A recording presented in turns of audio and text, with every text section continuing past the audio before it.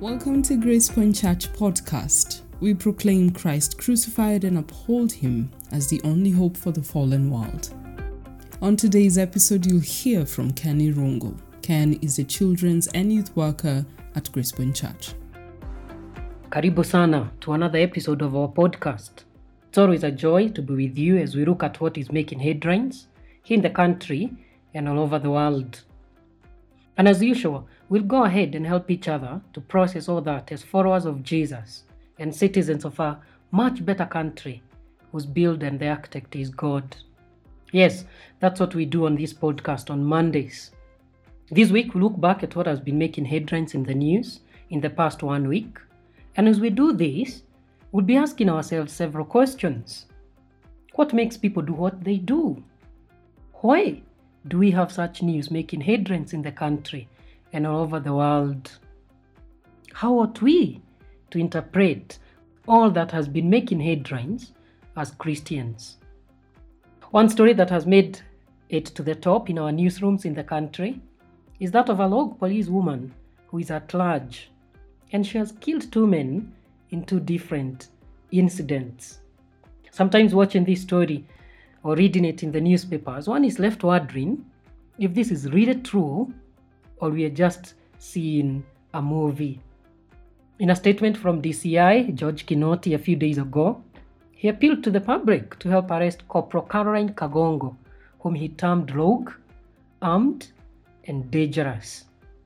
We are cautioning members of the public, especially men, to be on the lookout for this rogue officer who is luring men to her trap before executing them in cold blood, DCI George Kinoti said. Now, hearing such a story of a policewoman who took an oath to protect the lives of the citizens, but goes ahead to kill them, what do we make of it? How do we process all this? As we think of this policewoman who is at large, we cannot stop from being worried after multiple media reports show that murders, shootings, and muggings are on the rise in the country. In the past week alone, at least 5 cases have been reported on the news of killings, some of the incidents being attributed to police officers and others to civilians. Besides the Caroline Kagongo killings, another police officer is alleged to have pushed her lover over the balcony in one of the estates here in Nairobi. Elsewhere on Tuesday, a KMCT clinical medicine student was killed in Homa Bay by someone suspected to be her lover. Again, in the same week, a 27-year-old man surrendered himself to police in Iten after he confessed to killing his 23-year-old wife for cheating on him. And I can go on and on, recounting other murder cases that have been reported in the past week. Now, with all this, what as Christians are we to make of it? Now, before we answer how we ought to think about all this, let's look into more stories that has been making headlines in the past week. Internationally, one story that hit headlines was the assassination of Haiti's president. The attack took place in the early hours of Wednesday when gunmen broke into the president's home, shooting him dead and seriously injuring his wife.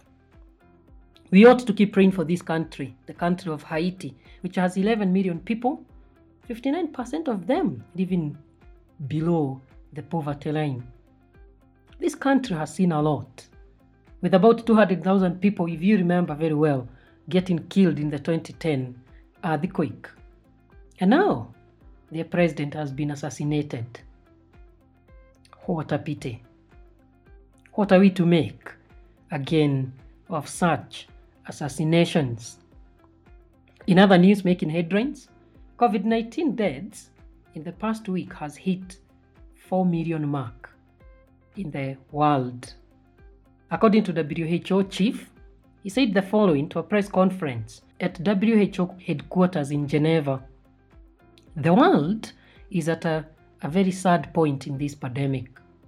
We have just passed the tragic milestone of 4 million recorded COVID-19 deaths, which likely, he says, underestimates the overall toll.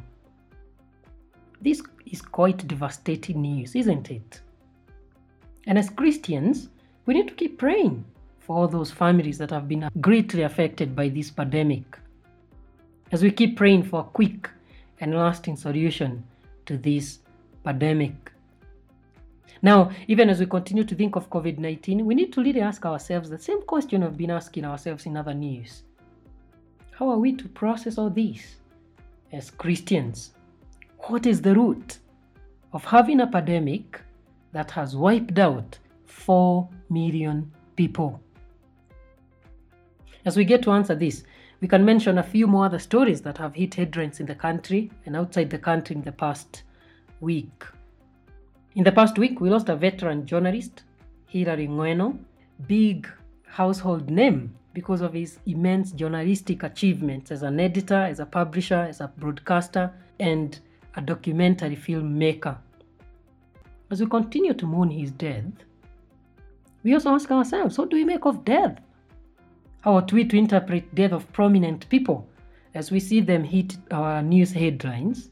And not just that, but even deaths of loved ones, of people who we don't read in the newspapers or watch in the news. On the political scene, we have seen this week an exchange of words between politicians, even as they continue to accuse each other of disloyalty or betrayal. Again, what do we make of such news? How do we process all this? What exactly is the root of all this harsh exchange of words and each other accusing of betrayal and disloyalty? What do we make of it? Now, before I bore you with all these questions that I'm not answering, I want to draw your attention to how we ought to respond to all this news that we have looked at today and that has been making headlines in the past week. When it comes to news, one theologian by the name Karl Barth said, take your Bible and take your newspaper and read them both. But, he continues to say, interpret the newspapers from your Bible. A very good piece of advice here. Interpret what you read or watch from your Bible. And if we do exactly that today, we realize that the root of all we have talked about today and has been making headlines in the past week, or in the past month, or in the past year, or in the past decade, or in the past century, it's sin. It is the fall that happened in Genesis 3.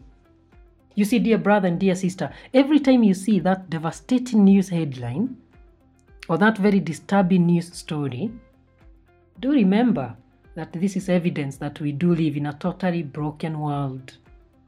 Yes, may those killings, those deaths, those assassinations, those accusations of betrayal, and many other things remind you that all humanity, that is all people, come from Adam.